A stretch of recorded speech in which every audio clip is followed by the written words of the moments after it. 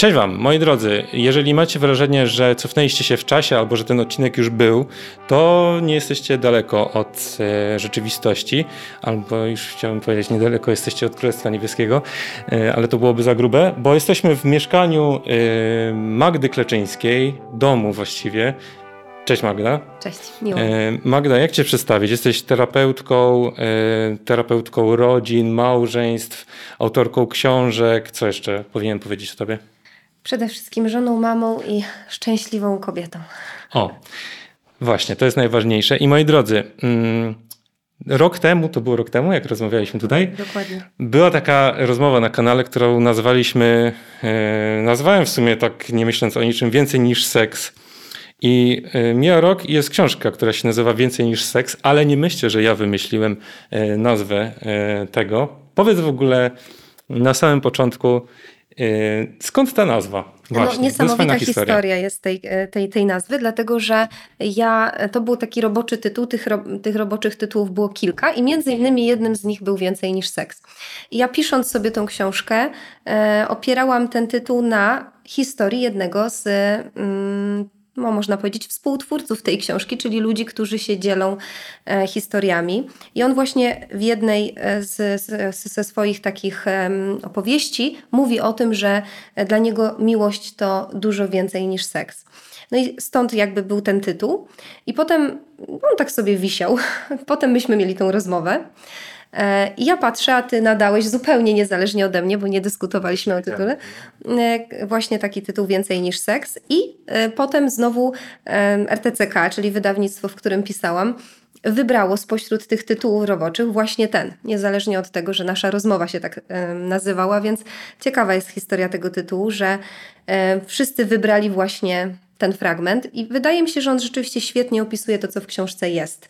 Szczególnie takim najcenniejszym jej elementem są historie ludzi, którzy byli u mnie w gabinecie, którzy się zgodzili podzielić tymi historiami z czytelnikami i wpuścili, myślę, w takie intymne części swojego życia bez nadmiernego ekshibicjonizmu, ale jednak z takim otwarciem się na to, żeby się podzielić swoim doświadczeniem, odkryciami i to był dla mnie taki mega, można powiedzieć, kamień milowy tej książki, że uzyskałam te zgody, że oni zaakceptowali, że okej, może to iść tak do druku i że to mi się tak skleiło tak naprawdę z tym, co ja chciałam przekazać w tej książce. To jest książka, już powiedziałem Magdzie przed tą rozmową, że uważam, że ona powstała, że fajnie, tylko tak 15 lat za późno w Kościele naszym kochanym. No ale kiedyś trzeba zacząć. Dużo będziemy o tej książce, myślę, dzisiaj mówić, ale będziemy mówić także bo powiedziałeś o twoich doświadczeniach z pacjentami, tak się mówi? Osobami, klient, może po prostu różnie, ludźmi, którzy przychodzą. Tak, nawet jak rozmawiałem z profesorem Barbaro, on mówił, że różnie, czasami tak, czasami inaczej to nazywam. To nazywam tych ludzi. I jest też 1600 historii opisanych w komentarzach pod ostatnim filmem. W ogóle powiedz mi, jak ty się masz z tą rozmową? Ja oczywiście rozmawialiśmy trochę. Taką chciałem ogólną refleksję, żebyś się podzieliła. Co ta rozmowa ci zrobiła i co zrobiły ci te komentarze, które były różne. Znaczy było bardzo dużo krytycznych, było bardzo dużo bardzo krytycznych, były też niestety chamskie, no i były przeróżne. Jak ty się w ogóle z tym masz? To znaczy ja po pierwsze chyba chcę powiedzieć wszystkim, którzy oglądają i słuchają, że ja czytałam te komentarze i czytałam je wszystkie. Pisząc książkę, bo też kilka razy w tej książce wspominam o tej rozmowie, dlatego że te komentarze były dla mnie bardzo cenne. I te chamskie, i te mniej, i te, które były takim trochę wylaniem żalu i frustracji generalnie na to, że nauka Kościoła tak wygląda. Ja pamiętam, że po tej rozmowie zaraz podesłałam ją takiemu przyjacielowi księdzu, który przesłuchał sobie tą rozmowę i mówi: słuchaj, nie powiedziałaś niczego, co byłoby niezgodne z nauką Kościoła. I to, że ludzie się denerwują, no to też pośrednio denerwują się nie tylko na ciebie, ale na Kościół, że tak to wygląda. I myślę, że warto by było wyjaśnić, bo do tego też dojdziemy, żeby trochę się odnieść do tych komentarzy. Ja czytałam z takim różnym nastawieniem. Pierwszy odruch był taki, ale dlaczego? Przecież ja naprawdę nie miałam intencji nikogo atakować, infantylizować, nie wiem, problemów ludzkich i mówić, że ich nie ma. Tylko nie tego dotyczyła rozmowa. Myśmy po prostu mówili o tym, że warto żyć w zgodzie z nauką Kościoła i rozwijać intymność, seksualność, dziedzinę w ogóle tą życia, jaką jest seksualność małżeńska, w zgodzie z Duchem Bożym, tak można powiedzieć. I ja to chciałam przekazać. Przykro mi było, że odbiór był taki, że jakby chcę coś narzucać, że taki jakby, gdy to czytałam, te komentarze, to było chyba dla mnie najtrudniejsze, że jakby ja jestem takim guru, który przychodzi, naucza i tak macie robić. Absolutnie nie. Ja tylko przyszłam trochę jako człowiek, który się dzieli tym, co widzi, czego doświadcza przez ostatnie lata w gabinecie jako specjalista pomocy psychologicznej dla par, bo tym się zajmuję. I to był jakby taki pierwszy odruch. Dlaczego? Jakby to nie było moją intencją, żeby nikogo atakować. A dwa, potem się odkleiłam troszkę od tego, bo taki miałam jakiś żal. Smutno mi było też czytać te komentarze, ale potem sobie pomyślałam, że trzeba patrzeć głębiej. I rzeczywiście jak parę dni minęło, ze mnie zeszły te emocje takie pierwsze, trudne. Zaczęłam czytać jeszcze raz te komentarze i zobaczyłam, że tam jest bardzo dużo takiego niezrozumienia, takiego czegoś, że ci ludzie, którzy opisywali swoje historie, nie trafili nigdy na osobę, która by ich wysłuchała, która by podeszła do nich na zasadzie: okej, słyszę to, co mówisz, doświadczasz trudności, spróbujmy się nad tym pochylić. Może przedyskutujemy takie czy inne wyjście. Dlaczego to się dzieje w twoim życiu? Skąd wynika to, że jest tyle frustracji, na przykład w dziedzinie metod rozpoznawania płodności? Czy rzeczywiście dobrze znasz metodę? Czy co w tej metodzie sprawia ci trudność? Czego w ogóle chcesz od swojej seksualności w małżeństwie i od swojej indywidualnej seksualności? Jak żyjesz w zgodzie, czy żyjesz w zgodzie ze swoją tożsamością płciową? No, tam jest tak dużo pytań i tak mi się otwarło wtedy taka refleksja, że nie dam rady odpowiedzieć na te wszystkie komentarze. Bardzo bym chciała i wiecie, ja... Dzisiaj 1600 odpowiedzi. Zapraszamy, 8 godzin film będzie trwał. 24 godziny. No. Będziemy odpowiadać na wszystkie. I właśnie próbowałam. To znaczy było tak, że ja nieraz siadałam, pisałaś tam, no, zaczęłam pisać i potem sobie myślę, ale ja nie wiem, jaki jest kontekst tego, co ta osoba opowiada. Ja mogę jeszcze ją bardziej skrzywdzić, bo ja zacznę z pozycji wiedzącej, a ja nie wiem. Ja musiałabym usiąść z tą osobą i tak zwyczajnie przy stole porozmawiać, zapytać, dopytać, skąd to wynika, jaka jest twoja historia, jaka jest twoja przeszłość, czy są jakieś zranienia, skrzywdzenia w tym obszarze, czy zupełnie ich nie ma, tylko jest jakaś narastająca frustracja, która jest związana, nie wiem, ze stresem, z małą ilością czasu, z niezrozumieniem, z brakiem więzi w małżeństwie albo jakąś taką słabą więzią, albo na odwrót. Właśnie ten brak współżycia osłabia tą więź. Dlaczego? I tak dalej, i tak dalej. Ja to też piszę w książce. Myślę, że co jest fajne dla ludzi, którzy oglądają, kilka komentarzy, takich, które nie były chamskie, wyciągnęłam i odniosłam się bezpośrednio do nich w takim rozwinięciu tematu i odpowiedzi takiej szerszej. Nie konkretnie do tej osoby, ale to były takie komentarze, które można powiedzieć zbiorczo kilka podobnych się pojawiało, a ta osoba, która to pisała, nie atakowała mnie, tylko bardziej mówiła o tym, co czuje. Więc ja to wzięłam i w tej książce są odpowiedzi na te pytania. Także uważajcie, możecie stać się bohaterami nowej książki Magdy już za rok. Ale nie, ja też chciałem trochę coś powiedzieć na ten temat, bo wydaje mi się, że ważne to, co powiedziałaś, że naprawdę tam za nami, tutaj za tym rogiem, czy tam za tymi krzesłami nie stoi żaden biskup, który, nie wiem, stoi z jakimś, nie wiem, z tym pastorałem i zaraz nam pilnuje, czy my poprawnie wypowiadamy wszystkie dogmaty Kościoła katolickiego i wszystkie zgodnie, tam nie przekraczamy ani o trochę tych zasad. Tylko naprawdę myślę, że ty, to mogę to za ciebie powiedzieć, po prostu tym żyjesz. To jest dla ciebie coś, co na zasadzie to jest twoje życie, ty się tym cieszysz, to u ciebie się sprawdza, te metody, ta droga i daje ci radość. Ja też bym do tego grona osób też bym się pod tym podpisał. Natomiast dodałbym też, że nie ukrywajmy, że jasne, że my z tymi, dobra, już mówię teraz za siebie, że ja bym się z mnóstwem waszych komentarzy tam podpisał, z tymi frustracjami, bo to nie jest tak, że wydaje mi się, że tamten odcinek czy ten odcinek polega na tym, że my tutaj pokazujemy idealną rzeczywistość, my pokazujemy pewne, no nie wiem, dzielimy się radością z tego, ale też mnóstwo tych problemów, które tam podnosicie, na przykład mi też towarzyszyły przez lata, nie? Okej, no to myślę, że ten temat tych komentarzy mamy za sobą i naprawdę cieszymy się, że komentujecie i tak żywo i super, ale proszę o jakby tam troszkę szanowanie innych ludzi. I teraz Magda, ja bym chciał, zresztą nie będę udawał, umówiliśmy się tak, że będziemy rozmawiać trochę na temat tych komentarzy.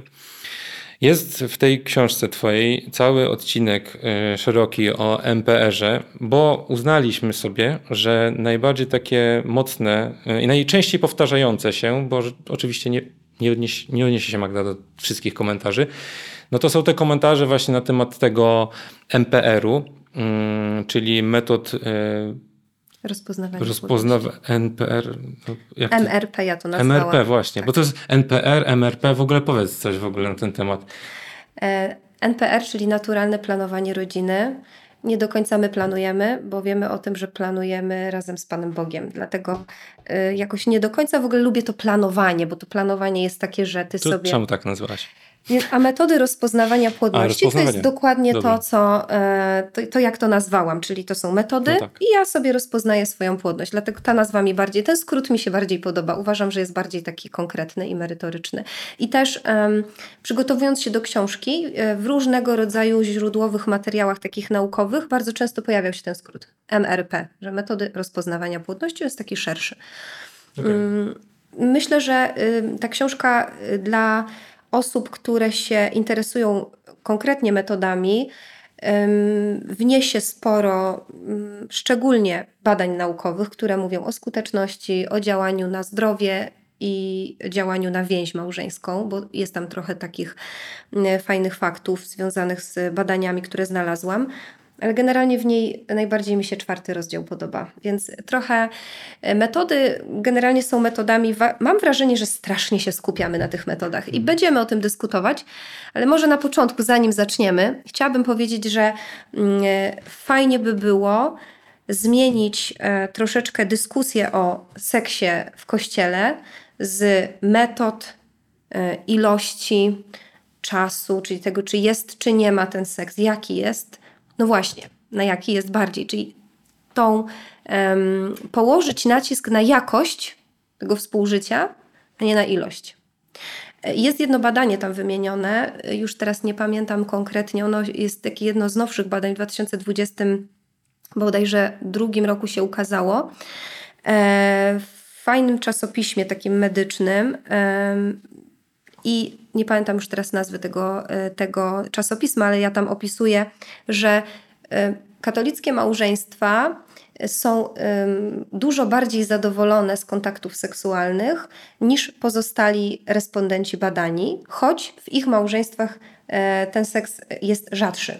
I rzeczywiście jak badali ilość i jakość, to jakościowo ten seks wśród osób wierzących, bo to nie były tylko katolickie małżeństwa, tam były też osoby, w ogóle chrześcijanie różnych wyznań, tak się mówi, różnych wyznań, czy nie wiem. W każdym razie chrześcijanie szeroko pojęci. Znajdą się ludzie, którzy za to cię pojadą. Dokładnie.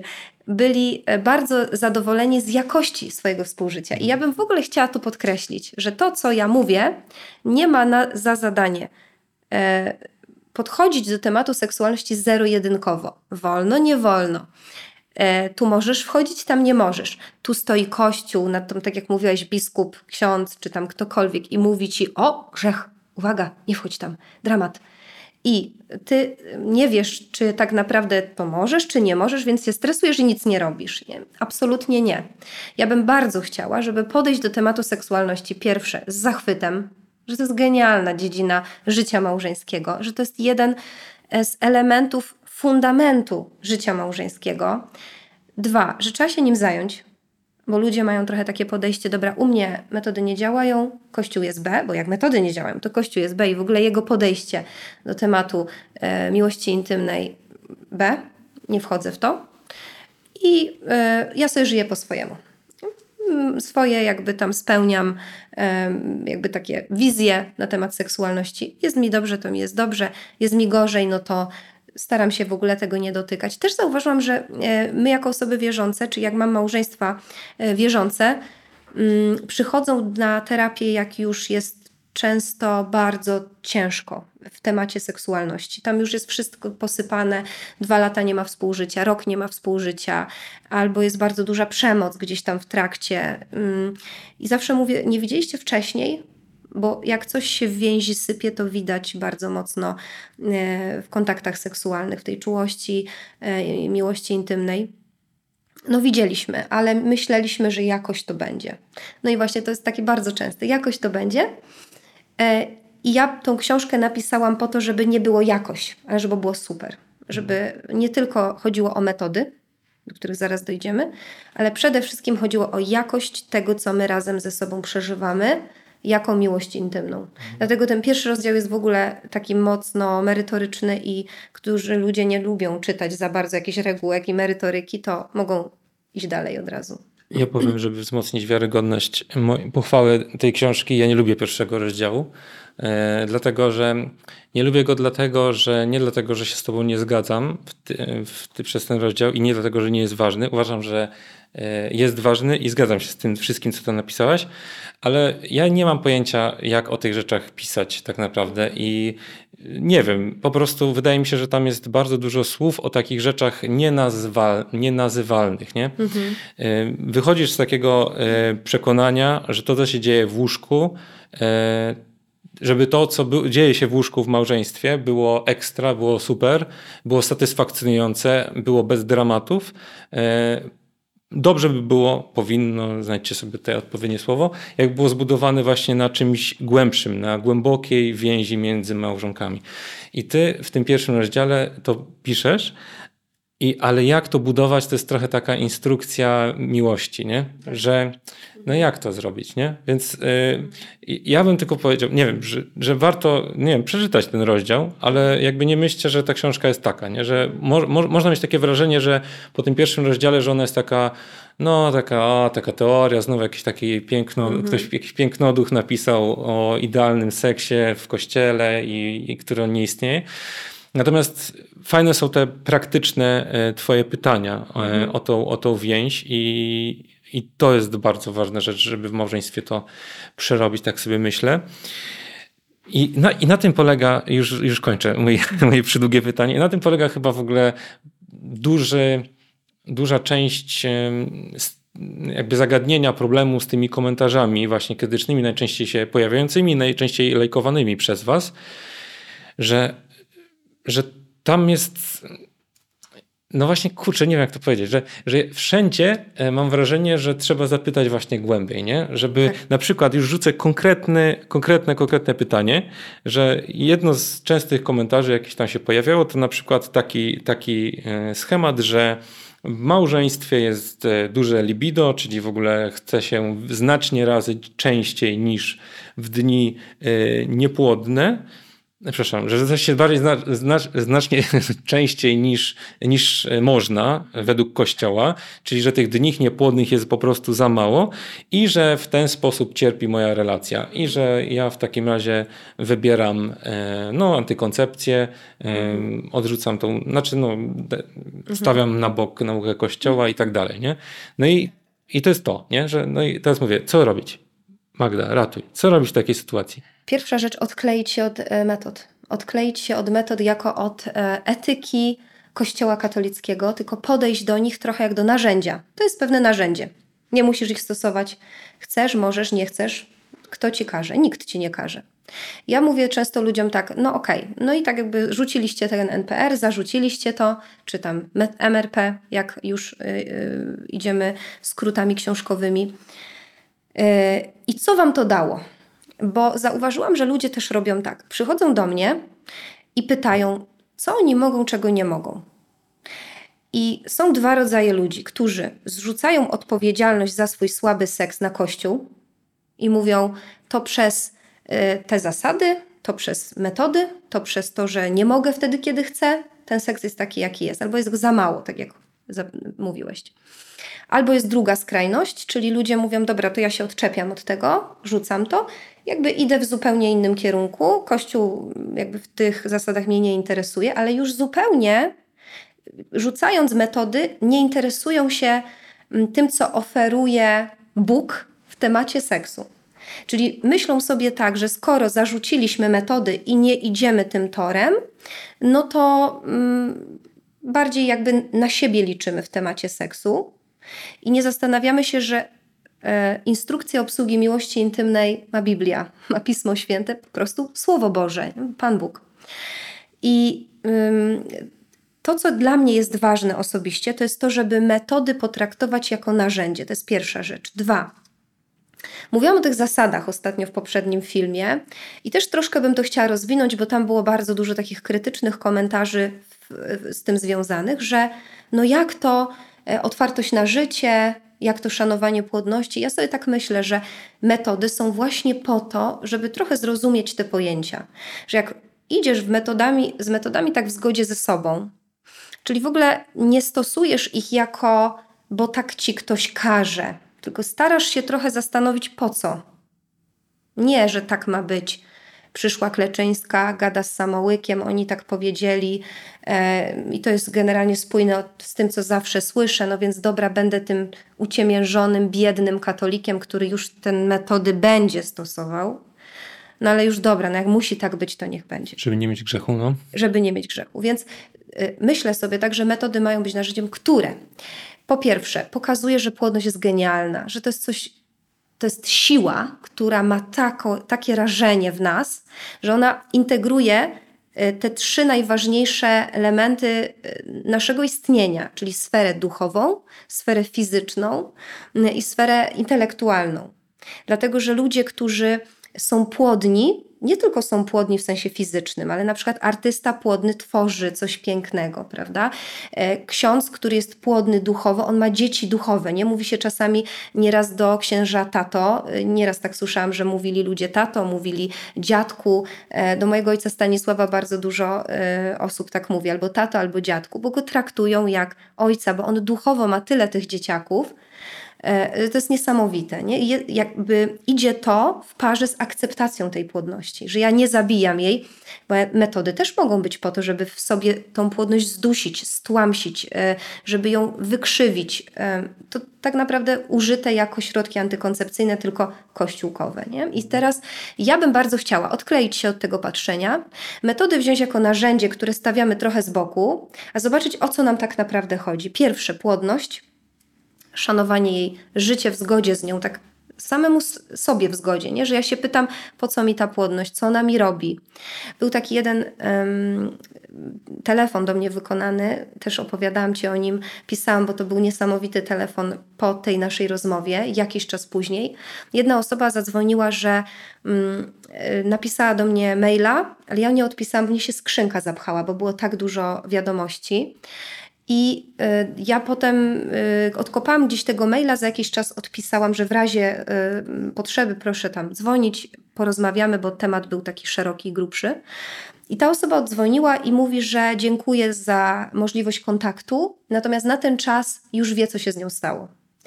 W pierwszym momencie, jak obejrzała tą rozmowę, miała tak dużo złości, żalu. Mówiła po prostu, jakbym panią spotkała na ulicy, to bym chyba, no nie wiem, po prostu w twarz pani wykrzyczała, że gada pani głupoty.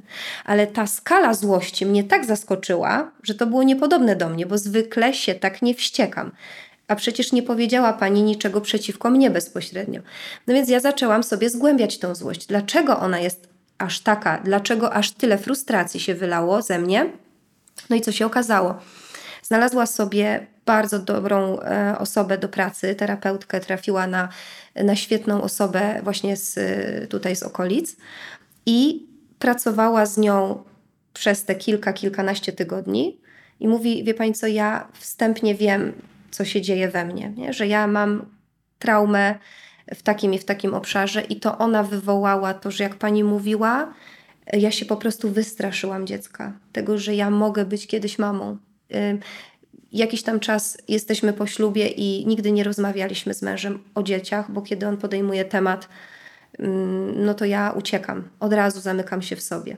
I dopiero po tej rozmowie, po tej złości, która mi przyszła tak ogromna, że kobieta to mówi. Jeszcze na dodatek mówi, że ona lubi seks. No to jest w ogóle jakiś kosmos, nie? Ja omijam tą sferę szerokim łukiem. Teraz pracując na terapii wyszło dlaczego i skąd to się bierze. Między innymi był tam element płodności, że ona zupełnie swojej tożsamości płciowej jakby nie szanowała, wyparła ją bardzo mocno, jakby nigdy nie do końca się czuła też jako, może nie tyle nie czuła się jako kobieta, co uważała, że kobiecość to jest słabość jakaś w niej. I okej, jestem już tą kobietą, ale nie rozumiem tej kobiecości i okazuje się na terapii, że dochodzi do tego, dlaczego. To jest niesamowite. Kolejna rzecz to jest ta otwartość na życie, na którą tak strasznie było dużo krzyku i znowu złączona z metodami. Że metody jak gdyby tutaj cały czas się sklejają, że mamy być otwarci na życie. No, zostawmy metody jako narzędzie, które ma rozwijać w nas postawę otwartości. I uwaga, nie tylko otwartości na dziecko, ale też otwartości na te dzieci, które już są. Nie tylko na to dziecko, które się ma począć, ale na te, które już są moimi dziećmi, żyją na przykład, jeżeli mam dzieci. Otwartość na mojego męża i jego potrzeby, relacje z nim, naszą więź, ale też otwartość na siebie samą, na siebie samego. No, w ogóle czym jest ta otwartość? Ja piszę bardzo szeroko w książce, nie chcę teraz może wchodzić w to tak bardzo szczegółowo, ale uważam, że otwartość jako taka akceptacja swojego życia na tu i teraz i takiego zgodzenia się na to, że ja też idę w jakimś kierunku i chcę do tego dołączyć Pana Boga. Chcę iść z mężem, z dziećmi, jako rodzina i chcę, żeby kimś, kto nas łączy, buduje tą więź między nami, był Jezus Chrystus. To jest też przede wszystkim otwartość na Boga. Otwartość na życie w pełni, czyli bycie prawdziwym. Ja to tak widzę, że człowiek otwarty na życie jest człowiekiem prawdziwym, bo on to, co myśli, to samo mówi i to samo robi. Ilu jest takich ludzi? To na krokach nieraz rozmawiamy o tej spójności takiej wewnętrznej, której każdemu z nas, mam wrażenie, czasem brakuje. I śmieszna sprawa, ale właśnie metody jako narzędzie mają taką funkcję, jeżeli się je stosuje nie dla metod i nie dlatego, że ktoś mi tak kazał i przyszedł i weź to i rób, tylko ja rozumiem, po co mi to jest. Pomagają w akceptacji płodności, w odpowiadaniu sobie na te trudne pytania, co w tej płodności, co w tej płciowości w jakiś sposób u mnie tutaj można, jest jeszcze takim obszarem rozwojowym, można nad czym popracować, a co jest super i świetnie funkcjonuje. I w temacie otwartości dokładnie te same pytania. Trudna jest ta mowa, powiem Ci. Trudne to jest. Bo wydaje mi się, że bo Ty tak jakby w tym wszystkim, co mówisz, to tak dotyka rzeczywiście właśnie, co masz na myśli mówiąc, że to jest narzędzie, nie?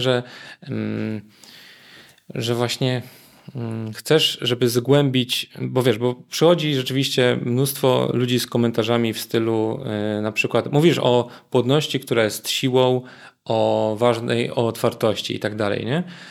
I to jest wszystko prawda, a obok zderzamy się z konkretnym problemem, gdzie tej otwartości nie ma, gdzie nie ma, gdzie płodność jest postrzegana, jak tutaj trochę napisałeś, jak, nie wiem, czy jak choroba, tak.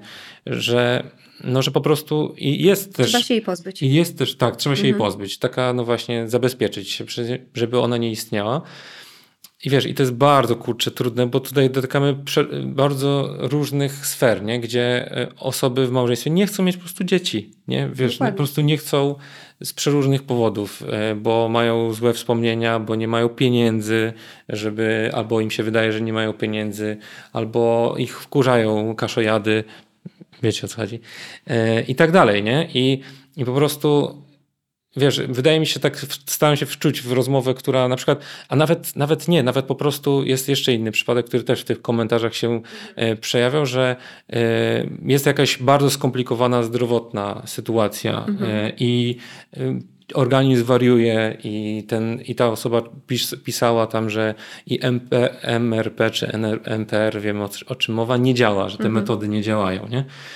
I wiesz, i wydaje mi się, że dlatego ta rozmowa pierwsza, uważam, była tak bardzo niezrozumiana i dlatego teraz ja powiedziałem, że ta trudna jest ta twoja mowa, bo wydaje mi się, że to jest jakby to samo, że po prostu przychodzi osoba z konkretnym, bardzo przeróżnym, złożonym problemem, z pytaniem tu i teraz, jak chcę uprawiać seks, nie chcę mieć dzieci, a MPR nie działa, a ty mówisz otwartość, płodność i tak dalej. W ogóle nie chcę słuchać o takich ogólnych, wiesz, rzeczach. Pierwsza rzecz. Przychodzi do mnie konkretny człowiek z konkretnym problemem i zadaję mu konkretne pytania w tym temacie. Bardzo trudno jest rozmawiać na ogólnych informacjach. To, co bym się chciała dowiedzieć od takiego człowieka, to pierwsza rzecz w ogóle bardzo szczegółowo jego sytuację. 2. Próbowałabym oddać mu odpowiedzialność za to, co w swoim życiu, nie tylko seksualnym, ale w ogóle w życiu małżeńskim robi i dlaczego. Czy to, co robi, służy miłości małżeńskiej, czy to, co mówi, czy to, co myśli, służy miłości małżeńskiej, czy nie służy. To jest pierwsza rzecz. Druga. Rozumiem, że są trudne sytuacje i ja je naprawdę spotykam na co dzień w gabinecie. Mierzę się z tym i sytuacje, o których mówisz, które są trudne tak z takich chorobowych, w tematach chorobowych też gdzieś tam się pojawiały po drodze w tej mojej jakimś tam doświadczeniu jako też doradcy rodzinnego w poradni. I wtedy radzę ludziom taki konkret, nie? Mówię, najpierw się opiekuję tym lękiem i mówię, dobrze, to jeżeli chodzi o metody i już tak rozmawiamy stricte konkretnie w kwestii zdrowia. Pierwsze, instruktor, który cię nauczy świetnie metody. 2, twoja rzetelność w tym, bo ludzie mówią, metody są głupie i tak dalej, a są bardzo nierzetelni. Ja rozmawiałam, pisząc książkę z taką jedną znaną panią ginekolog i pytałam jej o doświadczenie w temacie metod pod kątem osób, które przychodzą i rzeczywiście ich nie mogą stosować. Ona mówi, że na przestrzeni tych lat, kiedy ona pracuje, tak naprawdę niewiele było tych przypadków osób, które rzeczywiście nie mogą stosować metod ze względów zdrowotnych.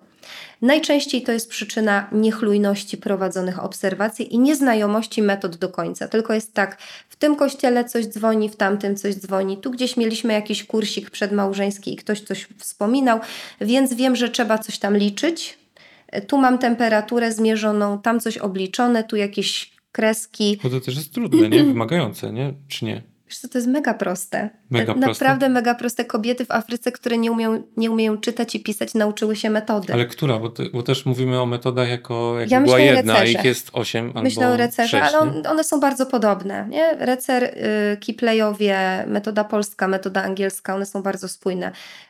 Creighton tak naprawdę jeszcze mam wrażenie, że okrojony o temperaturę, tylko się trzeba na śluzie skupić, ale też jakby zamyka się trochę w tym temacie obserwacji, nie? Ale przecież są te karty, trzeba siedzieć, zapisywać. Nie ma kart. Teraz już Jak wszystko masz na telefonie, masz apkę. Ja mam taki w ogóle fajny termometr, który mierząc temperaturę z automatu ci zapisuje w telefonie, w aplikacji i nawet nie musisz tego nigdzie zapisywać, tylko potem jak już znam metodę i stosuję ją lat prawie 15, to już w głowie mam wykres, widząc temperatury. No ale to nie tylko temperatura. Kwestia jest jeszcze obserwacji śluzu, który też sobie możesz zapisać wszystko, jakby mając pod ręką. Karty są wszystkie teraz elektroniczne. Kwestia nauki, tak jakby wejścia w temat. No, wszystko tego wymaga. Nawet jeśli człowiek idzie i chce zastosować tabletkę hormonalną, no to też się musi dowiedzieć, jaką, porozmawiać z lekarzem, wybrać, przetestować, czy działa, czy nie działa. Pamiętać o tym, żeby ją brać. No, też jest jakieś jakby wejście w temat i tu też to tego wymaga i takiej rzetelności. A potem już jak się temat ugryzie, jak się tym żyje, to mam wrażenie, że to się staje częścią ciebie, że to nie jest już tylko narzędzie, dlatego mówiłam na początku trochę odkleić to od takiego stosować czy nie stosować, tylko potraktować jako wiedzę medyczną, spróbować i potem się pytać, co z tej metody służy naszemu małżeństwu, a co nie służy. Jeśli nie służy, to dlaczego nie służy? Moje doświadczenie jest takie, że ludzie stawiają na ilość, a nie na jakość. W związku z tym skupiają się na tym, ile było razy w ciągu miesiąca. Kiedyś chyba mówiłam to na poprzednim odcinku, że po jednych z warsztatów, które prowadziliśmy z Darkiem, i on miał grupę męską i mieliśmy sobie tam podyskutować o tych tematach związanych z seksualnością małżeńską. I pierwsze pytanie, jakie dostał od mężów, to ile razy jest u ciebie? Ile razy jest u was na miesiąc? No, ale to ludzie o to pytają właśnie często. Pytają, nie? i super, że pytają. Czy to jest normalne, że u nas jest na przykład 3 razy, albo czy to jest u mnie normalne, że to jest 20, że jest potrzeby 37 razy w ciągu miesiąca, Właśnie. nie? I gdzie jest norma? No ale nie? zauważ, że skupiamy się znowu na porównywaniu się z tak. innymi. No, normą dla ciebie jest to, co jest dla ciebie dobre. W takim sensie, że ty rozwijasz się w tym małżeństwie, widzisz, że niczego wam nie brakuje, oboje się czujecie szczęśliwi. I znam takie małżeństwa, które 3 razy w ciągu miesiąca, kochając się czy przeżywając wspólnie miłość intymną, są tak naładowane miłością, że autentycznie to jest dla nich okej. Znam takie, które wykorzystują każdy dzień, który jest dostępny, i też to dla nich jest okej. Więc jakby nie ma tu czegoś takiego jak norma. 2, znowu przełożyłabym ten akcent z ilości i skupiania się na tym, no to ile jest u nas i jak to wygląda, na jakość. Podniesienie jakości tych momentów, które są dostępne. Jeżeli stosujemy metody i widzimy, że w danej chwili nie planujemy poczęcia kolejnego dziecka, więc wiemy, że ta niepłodność bezwzględna, tak jak mówiłam, u zdrowej kobiety, która ma 28-dniowe cykle, to jest około 10-13 dni niepłodności bezwzględnej. Ale też rozumiem, bo czytałam komentarze i wiem, że są kobiety, które mają nieregularne cykle, które mają krwawienia śródcykliczne. Znam kobiety, które mają problemy na przykład z tarczycą, z cukrzycą i te cykle są rozregulowane. Na to wszystko jest metoda dostosowana. Wystarczy pójść do instruktora, dowiedzieć się w moim kontekście, co mogę zrobić, pójść do lekarza, jeśli rozmowa z instruktorem to jest za mało, bo są też odpowiednie leki, które trzeba brać, żeby te nasze hormony w jakiś sposób funkcjonowały zdrowo. Dla mnie to jest w ogóle taki moment zajęcia się sobą też. Bardzo często, kiedy kobiety zaczynają się obserwować, okazuje się, że cykle zaczynają być regularne, bo strach przed swoją własną płodnością powoduje, że one wypierają płodność, zostawiają ją gdzieś tak na boku, zupełnie się nią nie zajmując, ona jest niezaopiekowana i to powoduje rozregulowanie cyklów. Nie mówię, że w każdym przypadku, to jest jakaś tam część, ale zdarza mi się w gabinecie, że jak zaczynamy rozmawiać, systematyzujemy wiedzę, ja mówię konkretne informacje, te babki przychodzą i mówią, patrz jak pięknie to fajnie funkcjonuje. 2, oprócz metod, przecież można badać poziomy hormonów. Ja mówię o kobietach, które teraz mówią, że jest ktoś chory, nie może zajść w ciążę. Można robić USG dopochwowe. I wtedy wiesz, czy w danej chwili, jaki jest ten czas do momentu, kiedy jesteś płodny, czy nie, jesteś płodny, czy niepłodny. Kobieta w którym momencie ma dni płodności, a w którym ma dni niepłodności, prawda? I tak zawsze jest taka opcja, żeby dodatkowo oprócz metod zastosować jeszcze inne możliwości. Znam kobiety, które badają poziom progesteronu regularnie wtedy, kiedy mają przejście z dni niepłodności na dni odwrotnie, z dni płodności na dni niepłodności. Tam jest taka mniej więcej 3-4 dni, kiedy one idą i badają sobie ten progesteron, czy on rzeczywiście skoczył, o ile skoczył, jaki jest poziom wcześniej, jaki jest poziom później. I to im daje taką pewność, że już są dni niepłodności, już jest po owulacji. Znam takie, które mają swojego lekarza i regularnie raz w miesiącu idą na USG dopochwowe. On im mówi, tak, jest po owulacji na 100%, dziękuję, do widzenia. Ale Magda, nie lepiej, po co chodzić do lekarza? Po co się badać? Po co sprawdzać te rzeczy, kiedy wolno, kiedy nie wolno, kiedy można? Po co w ogóle ryzykować? Po co w ogóle się jakby to wszystko, po co ten cały zachód, jak można po prostu użyć antykoncepcji i korzystać z seksu kiedy się chce, a nie kiedy wolno, kiedy Kościół pozwala, kiedy organizm pozwala. To jest moje pierwsze pytanie. A drugie pytanie, takie troszkę prowokacyjne, brzmi tak, tutaj może się skompromituję, ale trudno, nie pierwszy raz już na tym kanale. Czy to nie jest tak, że to jakie na przykład jest że właśnie te metody są trochę też na tym to polega, że badasz siebie, zbliżam się do konfrontacji, badasz się, nie? I widzisz, że rzeczywiście nie ma regularnych cyklów, że w ogóle tu się pojawia jakieś krwawienie, tutaj coś dziwnego, jakby no wiesz i tak dalej.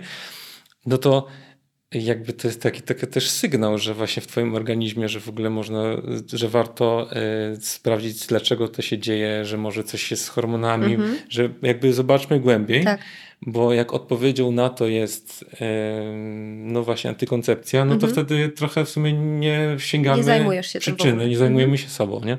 Więc 2 pytania, proszę, odpowiedzi. Myślę, że na pierwsze pytanie odpowiem tak, po co? Dla rozwoju.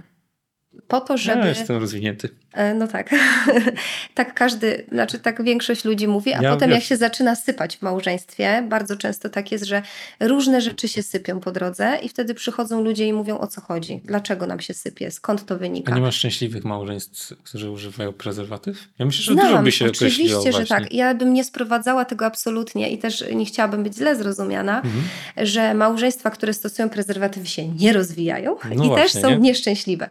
Natomiast myślę sobie tak, że przemyślane jest to w tych metodach, nie tylko w metodach, ale w ogóle w duchowości chrześcijańskiej, w duchowości katolickiej, że te narzędzia są nam dane po to, żeby coś w sobie odkryć, żeby siebie lepiej poznać, nie tylko w kontekście fizycznym, ale też psychicznym, żeby zobaczyć. Mam tam jedną historię takiego pana, który, myślę, że ona jest bardzo głęboka i też dyskutowaliśmy długo nad tym, czy ją zawrzeć w takiej formie, jakiej jest zawarta. I on w pewnym momencie, opowiadając swoją historię, strasznie się wkurzał na metody i on przychodził do gabinetu i on był wściekły. Myślę sobie, że dużo bardziej niż w tych komentarzach było to widoczne, bo tutaj jest żywy człowiek, który wchodzi do gabinetu, siada, zakłada ręce tak i po prostu fuczy na ciebie wprost, że ty chcesz tutaj jakieś kity wcisnąć i będziesz jakiś poliftingowany kalendarzyk mu wciskać, nie? Myśmy bardzo dużo dyskutowali. To jest w ogóle głębia tego, żeby podjąć dyskusję. Co mi nie gra w metodach. Dlaczego? Skąd wynika aż taka moja duża frustracja tym? I teraz ja mówię tak, okej, no to słuchajcie, ja im odpuściłam w pewnym momencie i mówię, no ale dlaczego nie zostaniecie na tych prezerwatywach? No przecież jak było wam okej i dobrze, no i ona się wtedy odezwała i mówi tak, dla mnie nie było dobrze, bo ja się czułam, że jest między nami jakaś bariera. On się oburzał i mówi, bariera, znowu ma barierę i jaka bariera, normalnie jest dobre wszystko. I w pewnym momencie wyszło. Jak zaczęli stosować metody, on przyszedł no właśnie, to jest bardzo skrócona wersja w książce. Ja też nie chcę tego za bardzo tutaj wchodzić w głąb. Myśmy rozmawiali wiele tygodni i oni w międzyczasie te metody stosowali. Tam nie tylko był temat metod. Metody to były coś, co było obok. Był temat ich komunikacji, ale też w ogóle takiego uwrażliwienia na siebie. U nich tego było bardzo mało. Każdy słyszał tylko to, co było w nim i swoją rację. I oni wychodzili, ja się śmiałam nieraz, bo czasem to porównuję i mówię ludziom, że wychodzą z domu, gdzie się czują bezpiecznie, wchodzą na ring, ubierają rękawice i zaczyna się okładanie. I wtedy przychodzą na terapię i mówią, proszę tutaj sędzia powie, kto ma rację. 1 punkt dla ciebie, 2 dla ciebie, ty dzisiaj wygrywasz, ty przegrywasz. I u nich bardzo dużo było w tym temacie takich zgrzytów. Było bardzo mało czasu dla siebie i tak dalej. I potem rozmawiamy, w pewnym momencie on wraca do tematu metod. To się tam gdzieś przewijało w naszych rozmowach i on mówi tak, słuchaj, chcę ci jedną rzecz powiedzieć. Dzisiaj jestem chyba gotowy do tego, żeby się przyznać, ale to było mega trudne, żebym ja się do tego przyznał w ogóle przed sobą. Jak on to mówi, słuchajcie, trząsł się cały, był bardzo taki rozemocjonowany, bo to było bardzo trudne, żeby się przyznać do tego, co odkrył w sobie. Mówi, w momencie, kiedy stosujemy metody, ja zobaczyłem w sobie, jak bardzo duży poziom mojego takiego egoizmu i chęci posiadania żony na własność wchodzi w momentach, kiedy ja jej mieć nie mogę. I jest tu miłość. To nie jest tak, że nie ma miłości, bo ta miłość jest, ja chcę z nią być, ja jej okazuję miłość, ale tam jest tak dużo czegoś takiego na zasadzie ja ją mam mieć dla siebie teraz, bo chcę, że jak ja się od tego odkleiłem i została sama miłość, a ta moja taka żądza, jak ja to mówię, czyli chęć posiadania drugiego na własność została pohamowana, to ja zobaczyłem, że w ogóle seks to jest coś zupełnie innego niż ja myślałem. Przeszedłem na taki poziom, który wyszedł z ilości, a przeszedł na jakość. Dlaczego? Bo jak myśmy czekali na siebie 2 tygodnie, nieraz było te 2 tygodnie, nieraz było 3, nieraz było 1,5. Ale po tym okresie czekania myśmy mieli taką ochotę na siebie i ta żona wtedy tam się śmieje i mówi, że ja miałam ochotę połknąć męża w całości. Jest taki tytuł jednego rozdziału, bo autentycznie on opowiadając to mówi, naprawdę doświadczyłem jakby swojej takiej marności w tym, nie wiem, czy to jest dobre słowo, ale takiej małości, że ja się skupiałem na tym, żeby było tak, jak ja chcę, zupełnie nie patrząc na plan szerszy. Ja sobie zdaję sprawę, że ja cały czas gadam teorią. Zdaję sobie sprawę, że to jest rozbuchane. Z drugiej strony, czy tak nie jest trochę, że seksualność jest takim tematem, o którym się nie da, można go spłycić i mówić tak, jak mówimy powszechnie na zasadzie stosuj taką technikę, inną technikę, żeby było częściej to rób to i tamto i sprowadzamy to do technik i tego, żeby było nam dobrze. Mówiłam o seksie ograniczonym ostatnio, czy tam pocieszającym. Natomiast przejście w etap miłości intymnej wiąże się na pewno z jakimś trudem. Ja to mówię też opowiadając historię osób, którzy uprawiają sport w postaci wspinaczki górskiej. Bardzo lubię oglądać te filmy o wspinaczkach górskich, bardzo lubię jakby patrzeć na to, jak oni wspierają się jako partnerzy w tym, że wychodzą na jakiś szczyt i są powiązani liną. I trochę tak widzę ludzi, którzy chcą żyć w zgodzie z duchowością chrześcijańską. My mówimy o katolickiej, bo jesteśmy tu związani bardzo i mocno, myślę, identyfikujemy się z wiarą katolicką. Natomiast te osoby w ogóle są takimi, które wychodzą poza schemat trochę. Nie siedzą na tej polance, bo tam jest cieplutko, tam jest wygodnie, tam jest fajnie, tam jest imprezka. One mówią, że chcę coś przeżyć, nie? Chcę czegoś więcej, chcę doświadczyć czegoś, co jest poza tą przestrzenią, w której jestem tutaj teraz, takiej łatwą przestrzenią. I one wychodzą na ten szczyt. I są różne sytuacje. Jedni są tacy, co idą i mają super pogodę. I ja muszę się przyznać, że ja chyba należę do tego grona, że jakieś tam pojedyncze burze się zdarzały, ale generalnie pogoda nam sprzyja, nikt nie idzie ze złamaną nogą, oboje idziemy zdrowi i wspieramy się w tej drodze i staramy się iść cały czas do przodu. Są ludzie, którym się przydarzą różne rzeczy na tej drodze i oni nie mogą iść dalej, bo ktoś, nie wiem, złamie rękę, nogę, jest chory, dostanie gorączki, albo drugi stwierdzi, że ja nie idę, bo to jest za trudne, ty zwariowałeś, wymyśliłeś sobie jakieś szczyty teraz, lepiej było na polance. Przecinają więź, a widzisz, ja uwielbiam, więc ci, co lubią, to mnie zrozumieją. Przecinają tą linę i mówią, sorry, ja idę z powrotem, a ten drugi zostaje. No to jest chyba najtrudniejsze, nie? Jak jeden idzie, drugi nie. No i wiesz, różnie bywa. Nie można oceniać ludzi, którzy siedzą w namiocie na dany moment, no bo my nie wiemy, jaka jest przyczyna. Może ktoś się bardzo boi, jest tam jakaś trauma z przeszłości, jest jakaś trudność, której doświadczy, jest jakieś niezrozumienie, które na ten moment mu towarzyszy. I okej, siedź w tym namiocie, odpocznij sobie i zastanów się, czy chcesz iść dalej. Tylko nie poddawaj się za wcześnie, bo to jest chyba największy nasz problem. My od razu się poddajemy. Tak, i warto, tak, ale tak mam taką jedną myśl, że właśnie ta historia z tą osobą, która stosowała, z tym mężczyzną, który stosował tą prezerwatywę, na przykład może być tak samo zrozumiana.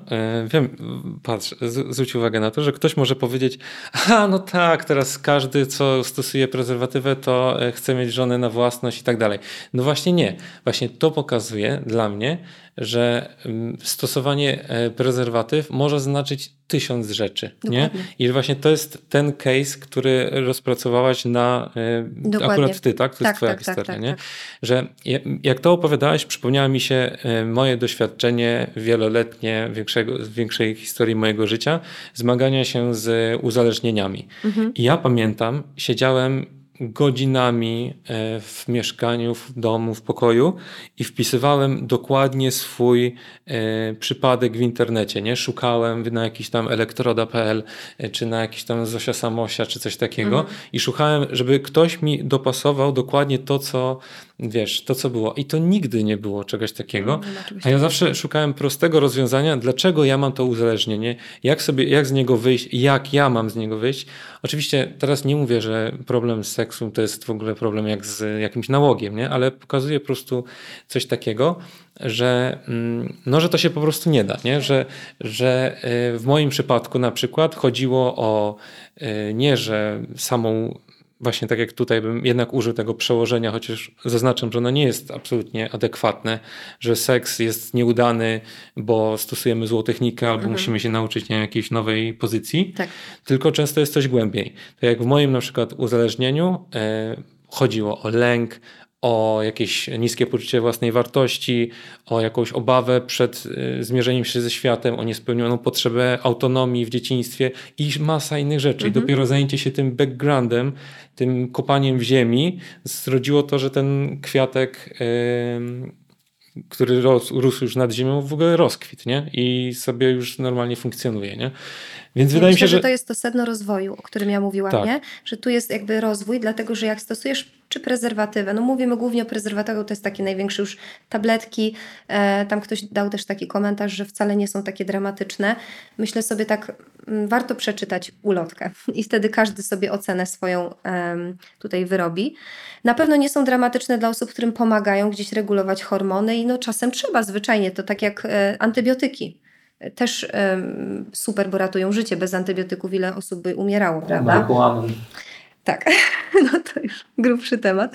Ale myślę sobie, że ten rozwój jest, patrz, stosujesz prezerwatywę, przestajesz się trochę tym zajmować. Tematem w ogóle seksualności, płodności, rozwoju w tym obszarze, nie? Że czegoś ci tu, jak coś ci tu zgrzyta, czegoś ci brakuje, chcesz czegoś więcej, zastanawiasz się, jak to zrobić, żeby było bliżej. Tylko jest trochę tak, cyk, chce mi się, ja tak widzę to u siebie wśród tych osób, które przychodzą jako małżonkowie i opowiadają mi o swoim życiu intymnym. I w ogóle nie chcą wchodzić w tą sferę, bo to nie jest tak, że wszyscy przychodzą do mnie i mówią, naucz mnie metod. Tylko ja pracuję z małżonkami na najróżniejszych płaszczyznach i przychodzą na przykład z problemem ciągłych kłótni i jak rozmawiamy, to wychodzi temat intymności. I oni mówią, że u nich jest super, stosują prezerwatywy, jest fajnie, wszystko okej, nie? Ale potem idziemy głębiej, zaczynamy się poznawać, no i widzę, że u nich temat w ogóle intymności jest na takim bardzo podstawowym poziomie. Na zasadzie mam ochotę na seks, biorę prezerwatywę i robię to, co do mnie należy, buduję to naszą miłość, bliskość i tak dalej, jest w porządku, nie? Natomiast mnie chodzi o to, żeby wykorzystać narzędzie metod do tego, żeby zobaczyć coś w sobie, co jest obszarem do rozwoju, co mi pokazuje takiego pięknego o mnie, jakąś prawdę, a co mi pokazuje trudnego, czym warto by było się zająć. Prezerwatywa nie ma takiego zastosowania, nie? Ją po prostu bierzesz trochę tak jak tabletkę przeciwbólową, zaleczasz sobie, czy tam jakby tą płodność w tym momencie jakoś ucinasz. Ja też miałam taką parę, myślę, że to jest ciekawa historia, która przyszła do mnie w momencie, kiedy chcieli zejść z tabletek i przejść na metody. I przyszli generalnie z takim założeniem, że będą stosować metody. I ja nie powiedziałam im od razu na zasadzie jakiejś oceny, że ludzie, dlaczego wy stosujecie tabletki i w ogóle jakoś no to szybko przechodzimy już na metody, ja was już szybko nauczę, rzućcie te tabletki, tylko odkryłam to, dlaczego w ogóle żyją w ten sposób i ona jest na tabletkach. Okazało się właśnie, że pod stosowaniem tego typu środków było bardzo dużo różnego rodzaju obaw, ale głównie był lęk przed poczęciem dziecka, czyli to, co się najczęściej pojawia w komentarzach. I zaczęliśmy w ogóle drążyć ten temat, najpierw tego lęku. I oni w trakcie, jak myśmy rozmawiali, opowiadali mi o tym, skąd ten lęk, jak wygląda u niego, jak wygląda u niej. U niej to już było naprawdę takie, powiedziałabym, już przechodziło w tokofobię, czyli w taki chorobowy lęk przed dzieckiem, że w momencie, kiedy dochodziło do współżycia, to ona znajdowała się zaraz w szpitalu na badaniach, bo dostawała skurcze żołądka tak potworne i taką nerwicę żołądka, że się zastanawiali, czy to nie jest jakieś już wymagające leczenia później, nie? I myśmy długo pracowali. Tam korzystałam też jakby ze współpracy najróżniejszych specjalistów, bo też się staram superwizować. Jak mam różne takie przypadki, które są trudne, to mam osoby, które jakby udzielają mi superwizji, czyli jakby pracują ze mną nad tym problemem. I myśmy w pewnym momencie oni stwierdzili, że przechodzą na prezerwatywy. Nie powiedziałam im, dobra, wiecie co, nie, no to absolutnie z tabletek od razu idźcie w metody. Prawo stopniowości. Potem było tak, że przeszli ona już ten lęk pomalutku zaczął ustępować. W tych prezerwatywach był taki moment, że znowu wrócili do tabletek, bo znowu się jej ten lęk uruchomił. Przepracowaliśmy te tematy. Zostali na prezerwatywach. Potem z jej inicjatywy, co było ciekawe, stosowali prezerwatywy tylko i wyłącznie w dniach niepłodności bezwzględnej, czyli jakby stosowali metodę, ale dodatkowo sobie jeszcze wrzucali tą prezerwatywę. I potem w pewnym momencie on jej powiedział tak, słuchaj, on jej to powiedział. W ogóle mężczyźni, ja uważam, że to jest taki sztos w tej książce, bo to faceci podejmowali tą inicjatywę. Że oni jak dochodzili do takiego momentu, że jakość tego seksu jest zupełnie inna. W momencie, kiedy ta miłość intymna daje im takie poczucie bycia przyjętym, że oni czują coś więcej niż tylko... prawda? No też nie chcę z tego sprowadzać, że ci faceci, którzy stosują prezerwatywy, to nie czują nic więcej, tylko podniecenie. Nie chcę tego tak generalizować, ale w tym przypadku było tak, że ten gość mówi, ja będę czekał na to, kiedy ty będziesz gotowa, mogę poczekać nawet więcej dni, ale widzę różnicę między tym, kiedy my jesteśmy ze sobą bez prezerwatywy, a w prezerwatywie. I wolę poczekać, żebyś ty się poczuła bezpiecznie. Jeżeli ty możesz czekać, to poczekajmy. I oni mieli 2 miesiące takiej przerwy i potem świetnie zaczęli funkcjonować na metodach. To nie znaczy, że lęk się znowu nie uruchamiał. Ona już miała narzędzia do tego, żeby pracować z lękiem. Wiedziała, skąd to się bierze u niej, jaka jest przyczyna tego, że bardzo się boi dziecka, bo to też u każdego jest inna przyczyna. Albo są jakieś grupy osób, które są z podobnymi sytuacjami. Ale mam wrażenie, że wejście znowu w ten temat po pierwsze wymaga prawa stopniowości i nie patrzenia zero-jedynkowo czarno-białe. 2. Świadomości, że każdy ma inaczej i ten, który ma cykl 28-dniowy nie może się porównywać z tym, który ma cykl 35-dniowy albo 45-dniowy albo zupełnie nieregularne te cykle, bo ma jakąś chorobę, która w jakiś sposób na to wpływa. Ale każda z tych osób może wykorzystać metody jako obszar rozwojowy. Coś, co mówi dużo rzeczy o mnie. Chcesz? Stosuj prezerwatyw. Ja czasem tak mówię małżonkom, bo przychodzą do mnie ludzie bardzo wierzący i wtedy oni się tak bardzo denerwują, jak oni to mają powiedzieć, czy w ogóle mówić o tych prezerwatywach, czy nie. Ja mówię, no na co wam to robi, że stosujecie? No i tak oni nie wiedzą, bo nie zastanawiali się. I dużo rozmawiamy, dyskutujemy, to zostańcie na tym i patrzcie, co wam to robi. No i po pewnym czasie jest często tak, że przychodzą, na ten moment im nie robi nic, a za jakiś czas, nie wiem, ona dzwoni, czy on dzwoni, możemy jednak przyjść, bo coś tam odkryliśmy. No bo warto też, jeżeli stosuje jakąś metodę, czy to jest tabletka, czy to jest prezerwatywa, czy to jest jeszcze zupełnie coś innego, jakieś plastry hormonalne, zastanowić się, jak to wpływa na moją seksualność. Czy jakoś wpływa, czy nie wpływa, czy moja seksualność się rozwija, czy ona się staje jakby coraz piękniejsza i taka, że inny człowiek w kontakcie ze mną ma ochotę też rozwijać siebie, czy zupełnie nie. Czy ja sobie tam siedzę na tej swojej polance, jest mi dobrze, ciepło, to siedź. Jakby ja cię do niczego nie zmuszam. Kościół też nie idzie i nie tłucze się tam do kogoś, tylko woła w jakiś sposób, w taki, myślę, inspiruje. Ja bym bardzo chciała, żeby w ogóle to, co jest napisane w tej książce i żeby ten przekaz był taki inspirujący, że zobacz głębiej.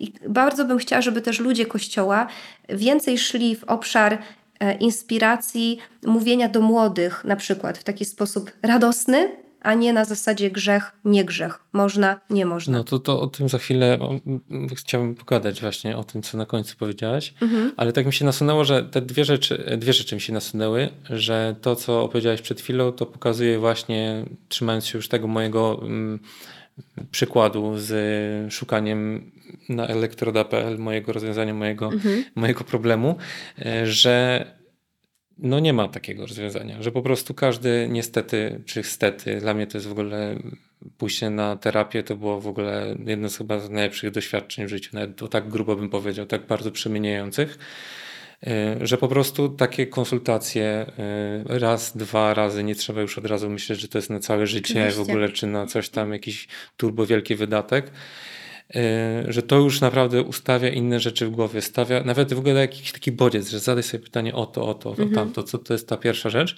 A druga rzecz, bardzo ciekawa, bo wydaje mi się, że jak powiedziałeś o tym, stosuj prezerwatywę, zobacz co ci to robi, to jakoś zgaduję, że zapaliło się już wśród niektórych naszych widzów 15 000 czerwonych lampek, że Kleczyńska z Samołykiem namawiają do grzechu, no bo każdy mówi o prezerwatywie. I znów to jest ten sam przypadek, to znaczy konsultacja, twoje zdrowienie połączone ze spowiednikiem, którzy rozeznają konkretnie w twoim przypadku, jak wychodzimy ze zdrowienia, jak kształtujemy twoją duchowość i tak dalej.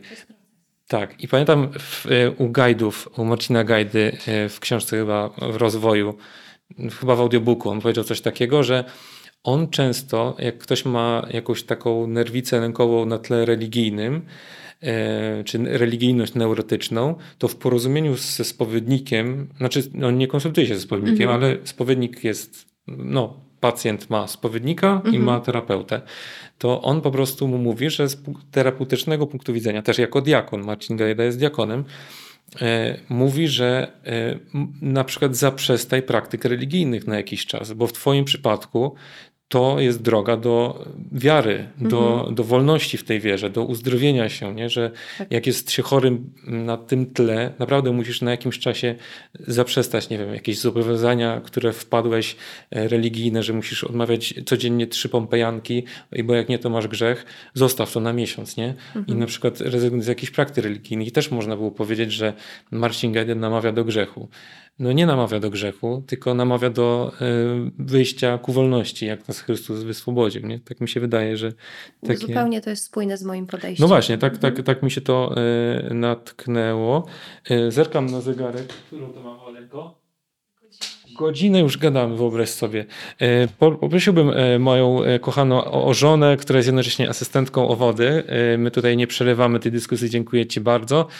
Normalnie ja noszę wodę mojej żonie, to jest tylko taki wyjątek. Nie, dziękuję. I teraz chciałem jednak przejść do tego drugiego tematu, którego właśnie fajnie rozpoczęłaś. I ja tutaj nie będę niestety zbyt miły. Dla ciebie będę miły, bo uważam, że ta książka jest takim, no tak jak powiedziałem na początku, takim krokiem ku normalności, bo jako przedstawiciel pokolenia 8-9, czyli tam milenialsi, nie wiem, czy ty masz też takie doświadczenie, uważam, że jesteśmy trochę pokoleniem straconym. W tym znaczeniu pokolenia, które chce być w Kościele, które chce się w Kościele normalnie rozwijać, cieszyć się z seksualności i tak dalej. Absolutnie, tutaj w ogóle trochę taki statement, absolutnie nie obwijam w ogóle dorosłych rodziców i tak dalej, bo oni nie mieli, myślę, że w ogóle backgroundu żadnego i prawa przypuszczać nawet tego, że będzie internet. Bo ja byłem wychowany w latach 90., gdzie takie rzeczy jak pornografia, edukacja seksualna, mówienie o seksie, ich doświadczeniem życiowym, po prostu podejście jest, jakoś to będzie. To o tych rzeczach się nie mówi, to się jakoś tam stanie po prostu i będzie wszystko okej. Tymczasem nie mieli prawa tego nasi rodzice, nasi nauczyciele, księża, nasi wychowawcy przewidzieć, że w przeciągu 10 lat każdy z nas będzie miał taką kwadracik w kieszeni, gdzie na 5 kliknięć albo na 2 kliknięcia będzie mógł sobie obejrzeć pornografię, będzie mógł się dowiedzieć wszystko o wszystkim, co jest oczywiście błogosławieństwem z jednej strony, ale z drugiej strony sprawia to, że myślę, że utożsami się wiele osób ze mną, nie wiem, czy też tak masz, że temat seksualności czasami w Kościele był tematem, myślę, że dalej jest ten wielki problem, zupełnego tabu, zupełnego, nawet nie, że tabu na zasadzie, bo to jeszcze byłoby, to i tak jest złe, że nie mówimy o tym, że nie poruszamy tych kwestii, że to jest po prostu jakaś taka rzeczywistość seksualna, niebezpieczna i zostawmy to, ale jednocześnie kojarzy się z czymś złym, czymś, no jakąś taką sferą, że tak jakby Pan Bóg nie stworzył jakimś takim permanentnie grzesznym pożądaniem do, nie wiem, kobiet, mężczyzn, no zależy jak to tam woli i chce. I jednocześnie ja mówię tutaj o takim wychowaniu, jakimś takim, myślę, że mówię, nie jestem odosobniony, żyję w takim konflikcie, że z jednej strony czuję te potrzeby, chcę je i tak dalej, z drugiej strony ma feedback ze strony środowiska kościelnego, gdzie o tych rzeczach właśnie się nie mówi, jest to jakieś nawet zło, nie dotykamy tych sfer, jakoś to będzie i rodzą się dwie rzeczy. Albo się wpada w przeróżne nałogi, w ogóle nerwicę lękową na przykład na tle też seksualnym, albo z drugiej strony mnóstwo jest też takich przykładów, gdzie ludzie po prostu tłumią swoją seksualność, nie? I wchodzą do małżeństwa przez, no jak wiesz, no całe życie słyszą, że seks to jest coś albo coś złego. No to i nagle jest ślub i tam coś trzeba dzieci robić, to w ogóle no dobra, gdzieś tam coś tam wiem, jak to się robi, ale no jakby wszystko jest uśpione, zniszczone, uśpione, po prostu takie wyparte w ogóle, jakby coś to było, no bo da się to na pewno stłumić i uśpić, no ale to na pewno nie jest złe. Tak cię zostawiam z tym moim statementem i chciałem, żebyś powiedziała coś na ten temat. Myślę, że nie do końca jest tak, że nasze pokolenie jest pokoleniem straconym, bo właśnie to widzimy. I to jest mega ważne. Młodzież się uczy i dzieciaki uczą się przez modelowanie. W taki sposób jak my, jako rodzice, jako może, nie wiem, nauczyciele, wychowawcy, ci, którzy mają do czynienia z młodzieżą, jak my traktujemy seksualność, tak oni będą to przejmować po nas.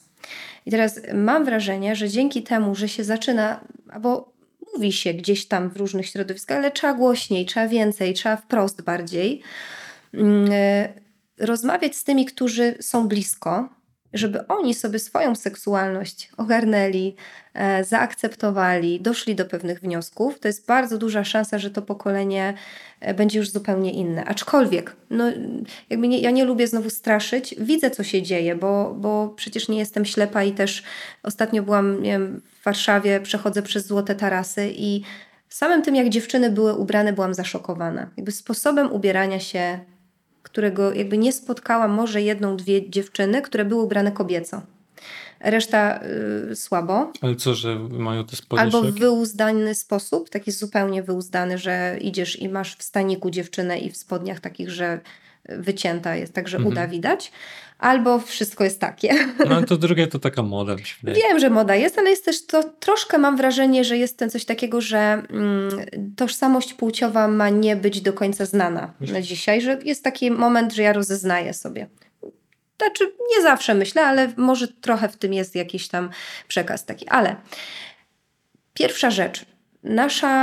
Ja się staram robić to, co mogę, czyli wzywałabym teraz ludzi, którzy mogą robić, żeby robili to, co mogą, czyli rozmawiać z młodzieżą w sposób bardzo otwarty. Świetna książka Tato, gdzie ja mam te plemniki, Marka Babika, mówi o tym, jak rozmawiać z młodzieżą, z dorastającymi dzieciakami o tematach seksualności, grube pytania, bo jest któregoś razu, ja miałam wykłady z doktorem Markiem Babikiem na studiach i on opowiadał, że jego syn, wiedząc już, że może zadawać najróżniejsze pytania tacie w tematach seksualności, właśnie to, nie? Dzieciaki są otwarte na to, że mogą przyjść z wszystkim do mamy i taty, bo wiedzą, że nie ma buraka, odpowiedzą. Jak nie odpowiedzą od razu, to się zastanowią, wrócą do tej rozmowy. On tam podaje 10 takich konkretnych zasad, jak to robić, jak rozmawiać.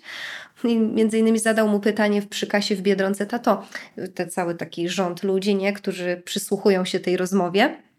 Ja już wiem, po co te prezerwatywy są, bo ty mi tłumaczyłeś, ale nie rozumiem, dlaczego są smaki. I czemu ten jest truskawkowy, ten jest bananowy, ta prezerwatywa, o co tu chodzi? Nie? No i on mówi, że mówi, dobrze synu, wrócimy do tej rozmowy, jak się przygotuje do niej. No i tam cały taki rząd, wielkie ucho, jak on odpowie. No ale mówi, rzeczywiście zwracał zawsze do tych rozmów. Nie zastanawiał się, jak mądrze odpowiedzieć na to pytanie, żeby nie było to w sposób wyuzdany, zbyt odsłaniający, zbyt taki wulgarny. Z drugiej strony, żeby to było wprost i z szacunkiem, nie? Czyli taki, że to jest super fajna dziedzina, nie zniszcz sobie tego, bo masz coś genialnego w sobie, rozwijaj to tak, żeby kiedyś ci służyło. Trochę tak jak ktoś ma talent, na przykład talent, tak jak twoja żona ma przewspaniały talent malarski. I teraz gdyby na przykład jako młoda dziewczyna grała w gry bez przerwy i nie rozwijała tego talentu, no to można powiedzieć, on by był gdzieś wyparty w uśpieniu, zniekształcony, zupełnie nie wydostałby się na zewnątrz. A w momencie, kiedy wspieramy to w tym człowieku i pokazujemy, że to jest jakaś świetna rzecz w życiu, nie wchodź, nie psuj sobie tego, nie niszcz sobie.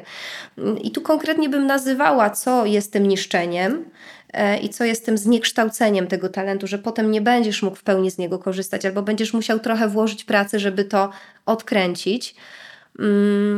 To młodzież też pyta, bo widzi tą otwartość. Ja mam wiele takich rozmów w gabinecie, że młodzi przychodzą, bo na przykład rodzice mówią, ja nie wiem, ale to ona tam, słyszałem, że coś mówi, to tam podeślę do niej tego mojego syna czy córkę. Ja z nimi gadam i oni mówią, a czemu ja tak z mamą albo z tatą nie mogę porozmawiać? Więc ja wtedy im odpowiadam na to wszystko, co tam oni mnie pytają, a potem biorę mamę i tatę i z nimi pracuję. I staram się ich przygotować na to, żeby z tymi dzieciakami swoimi potrafili w sposób otwarty rozmawiać. Znowu, to jest proces, to nie jest jedno spotkanie, ja tam komuś nałożę do głowy odpowiednich teorii i już ktoś wie. Nie, bo to często wychodzą różne rzeczy, nie? Jak ja traktuję swoją seksualność, czy ja się jej wstydzę, dlaczego, czy ja się jej boję, dlaczego i tak dalej, i tak dalej.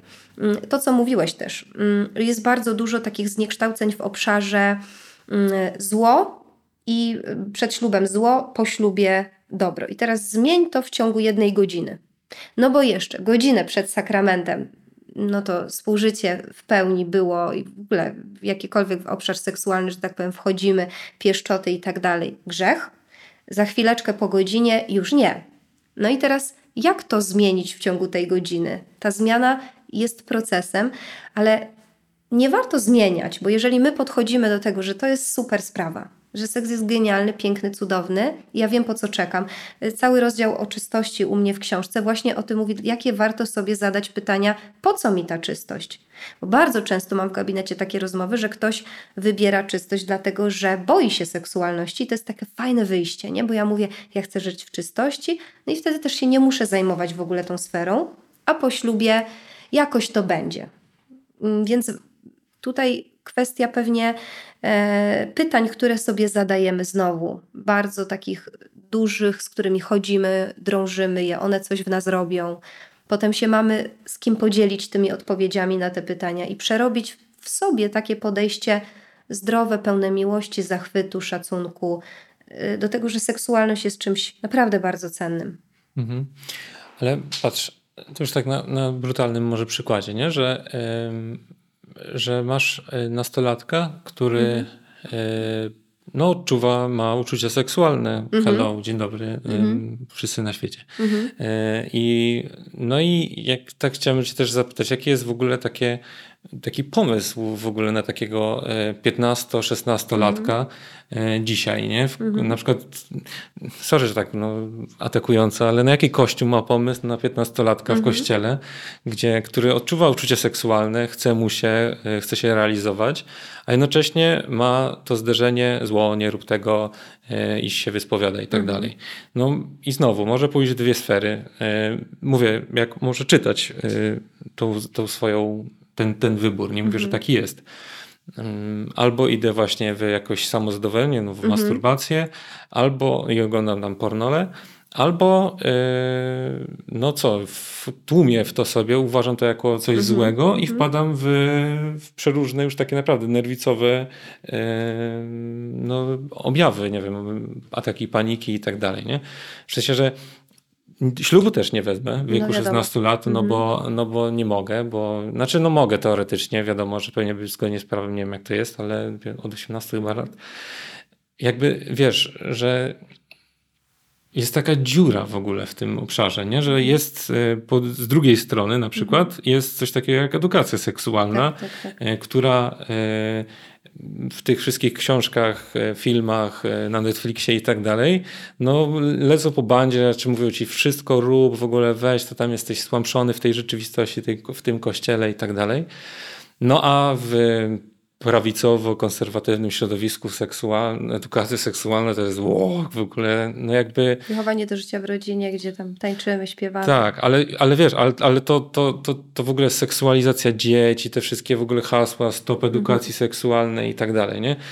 Więc jakby nie ma między takiej komunikacji, czy takiego jakiegoś przekazu dla tych młodych ludzi, takiego mądrego, no kurczę, ciesz się seksualnością, to jest coś normalnego i jak sobie masz radzić z tymi uczuciami seksualnymi w swoim życiu, nie? Wydaje mi się, że mnóstwo ludzi się zderza z takim pytaniem i wydaje mi się, że też mnóstwo ludzi odchodzi między innymi od nauki Kościoła właśnie dlatego, no bo tam nie ma żadnej odpowiedzi na realne życie, na realne problemy takiego nastolatka, nie?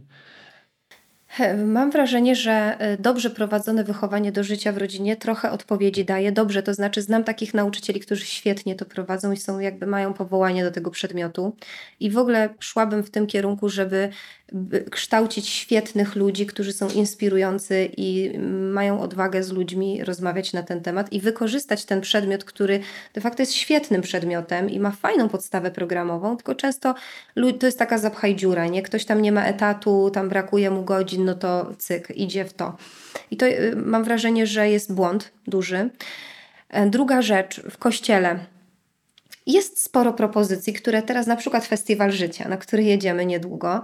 Ja tam będę prowadziła warsztaty dotyczące miłości, ale tam będzie też sporo treści dotyczących seksualności. Ale wiesz, że twoje rzeczy to jest taka nisza niż... I ja wiem, że to jest malutkie, że ty dopiero robisz pierwsze kroki w ogóle, ta książka i twoja działalność to są pierwsze kroki, dlatego powiedziałem, że o 15 lat albo 20 lat za późno.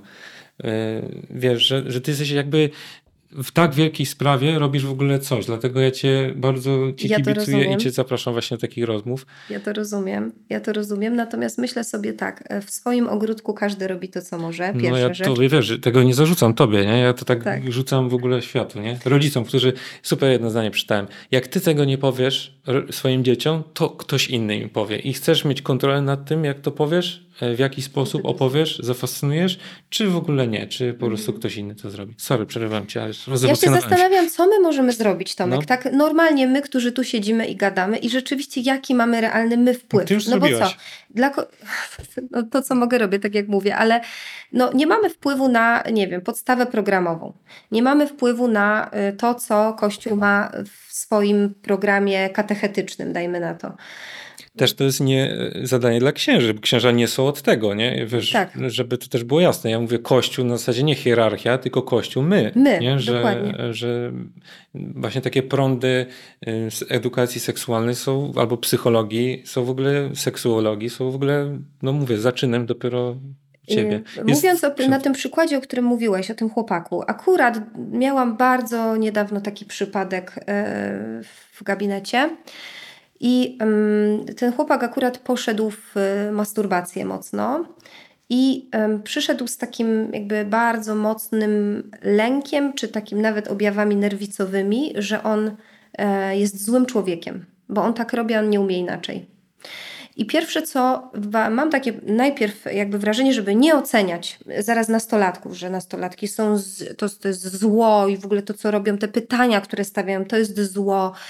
Tylko znowu, wyjść naprzeciw. Fajnie, że się dzielisz, super, że przychodzisz, pogadajmy. Nie? Jakby po co ci to jest? Ja pierwsze zapytałam, co ci to daje, ta masturbacja? Czy się zastanawiałeś kiedyś, jakby w których momentach ona się najczęściej pojawia? No i jakby wychodzi na to, akurat w przypadku tego chłopaka, że to jest zaleczanie sobie emocjonalnych deficytów, które w tym momencie odczuwa w kontaktach z rówieśnikami. Dlatego, że on jest poza grupą, został wyautowany trochę pośród takiego grona przyjaciół, którzy bardzo mocno się trzymali razem, wspólnie tam mieli różne takie pasje, których on teraz też jakby w jakiś sposób jest wyłączony, no bo już w tej grupie nie jest. I on po prostu szukając tego, co te emocje mu ukoi, ten żal, złość, smutek, lęk, bo nie potrafił sobie z tymi emocjami poradzić, znalazł taki sposób jak masturbacja, który na ten moment super działa. Ale z drugiej strony jest właśnie etyka katolicka, która mówi, no nie wchodź tam. To jest zło, to jest grzech. No więc on ma taki, z jednej strony mi to pomaga, z drugiej jestem zły, no bo to jest grzech, który ja cały czas świadomie popełniam. No i teraz ja mówię mu tak, słuchaj, Pan Bóg cię kocha, choćbyś się masturbował 200 razy dziennie. I tak cię będzie kochał, choćbyś nie wiem jakie zło popełnił, jego miłość się nie zmienia. I on mi się wtedy rozpłakał w gabinecie, nie? I jakby mówię, ale jak to? No tak, no a kim jest Pan Bóg, w którego ty wierzysz, nie? Czy to jest policjant, czy to jest sędzia, który stoi, czy to jest jakiś komputer, który wyłapuje i zapisuje sobie twoje, ilości, które ty tam masturbacji popełniasz w ciągu dnia czy tygodnia? Tu nie o to chodzi w ogóle. I zaczęłam z nim rozmawiać, że masturbacja czy w ogóle grzechy takie cielesne, fizyczne to nie jest najgorszy grzech na ziemi, który istnieje. I w ogóle grzech sam w sobie to też nie jest tak, że my mamy żyć tak, żeby nie mieć grzechu. No to jest chyba, w ogóle mam wrażenie, że jest coś innego, co zależy od księży i to trzeba powiedzieć. Formacja sumienia. I to też wychodzi później w temacie metod rozpoznawania płodności, tego co wolno w małżeństwie, czego nie. Ludzie szukają prostych odpowiedzi. Masturbacja to zło, nie masturbuj się. Prosta zasada. Młodzi mówią, ale jak? Jak oni nawet nie umieją sobie odpowiedzieć na pytanie, nie wchodzą w to głębiej. Dlaczego ja to robię? Po co mi to? Co mi to daje dobrego? No bo pozytywy też są. A co mi to zabiera? Nie siadają, nie zastanawiają się. Formacja sumienia polega na tym, że ten człowiek jakby dorastając, dojrzewając, czyli rozwój, znowu to wracamy do gajdów, świetna książka, de facto bardzo polecam. Jestem w pewnym procesie, w którym się uczę siebie. Popełniam błędy w trakcie tego procesu. To nie zmienia miłości Pana Boga. To też nie świadczy, że ja mogę robić co chcę i mogę, jakby popełniać jakieś zło i to nie ma wpływu. No ma wpływ na mnie, bo ogromnie mnie krzywdzi i ludzi wokół mnie. Masturbacja ma na przykład to do siebie, że zupełnie zamyka na ludzi. I akurat doszliśmy do tego w pewnym momencie rozmowy z tym chłopakiem, że patrząc na to, co mu zabiera mu na pewno zdrowe kontakty z dziewczynami. I on sam mi to powiedział, że zupełnie inaczej patrzy na dziewczyny ze swojej grupy teraz. I mówi, no boję się podejść do dziewczyny. Im głębiej w tamten obszar wchodzę, przepraszam. Nie, pewnie zrobimy sobie, proszę Państwa, tutaj cięcie, nie wiem po co tutaj mówię. Dzień dobry Państwu. Jaka akcja. Pierwszy raz w życiu dostałam pocztę kwiatową. O, ale co, w związku z premierą, nie? Tak, Książki. ale nie wiem od kogo. Jestem taka ciekawa. Jak chcesz sprawdzić, to śmiało. Gdzie to zrobił? W ogóle możemy zdradzić, nie, że dostałeś kwiaty w związku z premierą książki, bo jak dzisiaj rozmawiamy, to ta książka ma premierę. Też w ogóle tak się przypadkowo złożyło. Wiesz co, ja tak wracając do tego wątku, który mimo wszystko uważam jest turboważny, ale nie wiem, co ty myślisz, że mi brakuje takiej opowieści, wszystko właśnie, zamiast tego, co ty powiedziałeś o tym właśnie grzech, nie grzech i skup się na tym, żeby nie popełniać grzechu, brakuje opowieści jako, że ta czystość jest jakimś takim zadaniem, jak celem, jak miłosierdzie na przykład, nie? Że no po prostu, kurczę, ja nie jestem chciałbym strasznie, nie wiem, służyć innym, patrzeć na osoby bezdomne za każdym razem z czułością i z współczuciem i być dla nich dobry, ale po prostu jestem czasami beznadziejny i mam do nich jakiś negatywny stosunek, ale nie wpadam z tego powodu w jakieś potworne zabijanie samego siebie, że jestem niemiłosierny, zły, pójdę do piekła i tak dalej.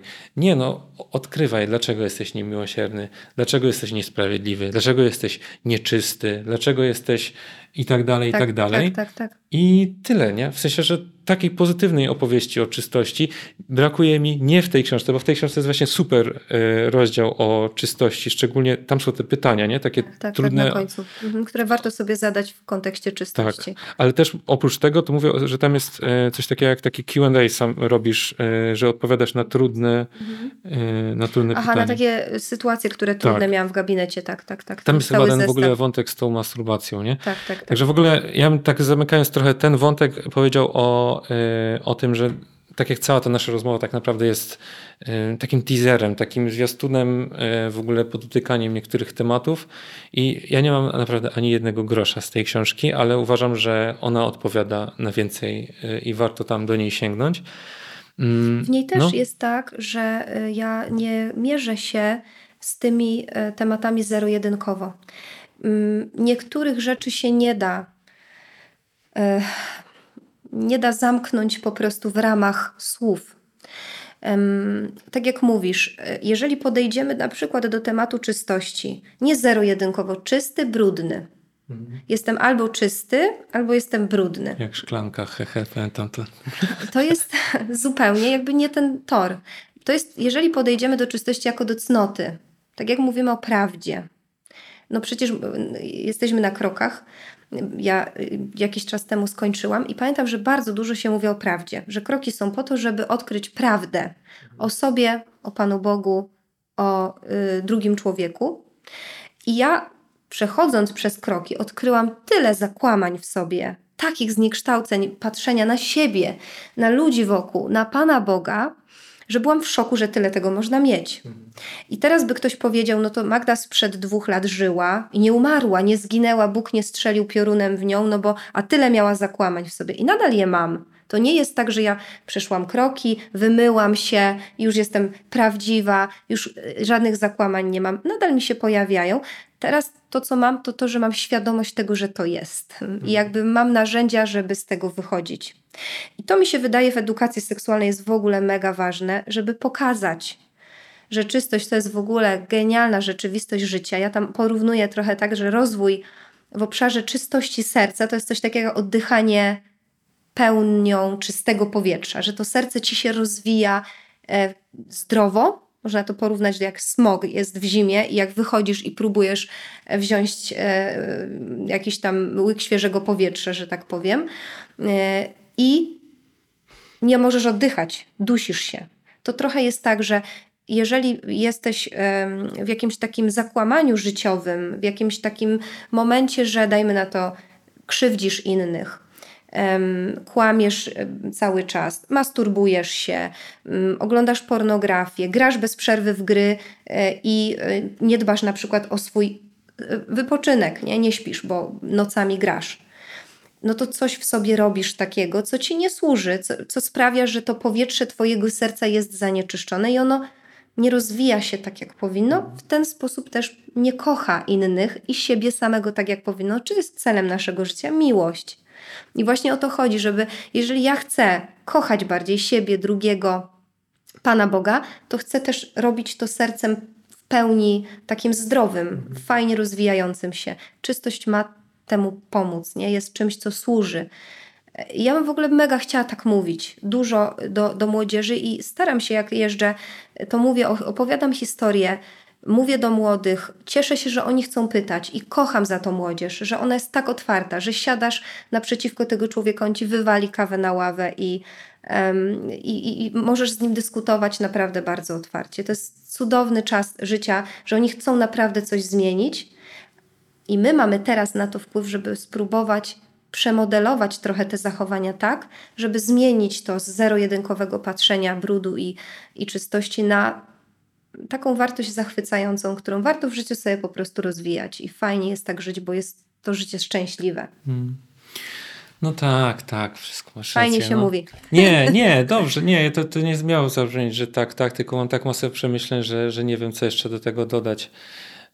No dla mnie to jest jakoś tak bardzo ważne, żeby to mówić właśnie tak od zawsze tym w ogóle ludziom, że to jest normalna sfera, super, no Pan Bóg się nie pomylił, że nam się chce seksu, Pan Bóg się nie pomylił, że mamy wzwód i tak dalej, no Pan Bóg się naprawdę nie pomylił, to nie jest jakby coś okropnego, nie? Ale dobra, już to w ogóle kończymy tę rozmowę, bo ja jestem jakiś pobudzony. Nie, powiedz mi, czy masz jakiś statement, bo ja tu mam jeszcze dużo tych wątków, ale tak czuję, że tylko tak właśnie je dotykamy, a odpowiedzi są ważne w książce. Czy masz jakiś statement do narodu? Masz 15 sekund, czy tam 30, ile chcesz? Chciałabym powiedzieć, że wszystkim dziękuję za to, że oglądają. Bardzo jestem wdzięczna za każdy komentarz i ten krytyczny. też będę czytać, to mogę zapewnić. Dziękuję wszystkim, którzy będą chcieli kupić tę książkę i też bardzo proszę o jakiś feedback, bo też się rozwijam. Też jestem na tej drodze w temacie seksualności, rozwoju i pod kątem nauki, dlatego że jestem na studiach magisterskich z psychoseksuologii i chciałabym jakby mieć więcej doświadczenia, zobaczyć co można. Dzielmy się i jakby twórzmy wspólnotę taką, która będzie zmieniała tą rzeczywistość wokół nas. Nie atakujmy się nawzajem, że ktoś robi to źle, że ktoś robi nie tak, że ktoś może wkurza mnie swoim przekazem. To ty to rób po swojemu, bo ty trafisz do swoich odbiorców i cudownie. Bardzo bym chciała, żebyśmy potrafili jako Kościół współpracować i patrzyli na to, że tworzymy jedną wspólnotę miłości i nie warto jakby tutaj robić obozów, ten mi pasuje, tamten mi nie pasuje i tak dalej i ładować jeden w drugiego. Tylko bądźmy razem, rozwijajmy się i też miejmy może wyrozumiałość czasem do jakiegoś niedoskonałego przekazu, który jest, bo słowa nie są w stanie pewnych tematów dotknąć tak, jak ktoś może czuje, co ma w myślach, co ma w obszarze emocji i uczuć. Dobra. I ja chciałem jeszcze powiedzieć, że w ogóle moim ulubionym rozdziałem jest rozdział 4, którego w ogóle nawet nie dotknęliśmy, czyli to małżeńskie flow, czyli odpowiedź na te wszystkie wątki od moje małżeństwie seks jest beznadziejny, co mam robić? Niskie libido, albo nie mam ochoty wysokie, na seks. wszystko. Albo mam za dużo ochoty. Albo już 5 lat, albo czy tam 15 mija od ślubu i nic się nie dzieje i w ogóle jest to samo i tak dalej. I jak to obudzić tą rzeczywistość. Są trudne pytania o czystość i seks. Naprawdę jest bardzo dużo ciekawych rzeczy, pionierskich, nazwę to tak. Polecam wam Więcej niż seks. Cały tytuł to Siła i moc miłości intymnej Magdalena Kleczyńska. Proszę państwa. Dziękuję bardzo. Była. Dzięki ci, Magda. Gratuluję ci i gratuluję ci też odwagi, wiesz, bo zdaję sobie sprawę, że to nie jest takie proste. Jesteś bardzo odważna i szanuję cię. Dzięki. Przyjmuję. Dziękuję. Wam też dziękujemy. Trzymajcie się. Co złego to nie my. Hej. Pa, pa.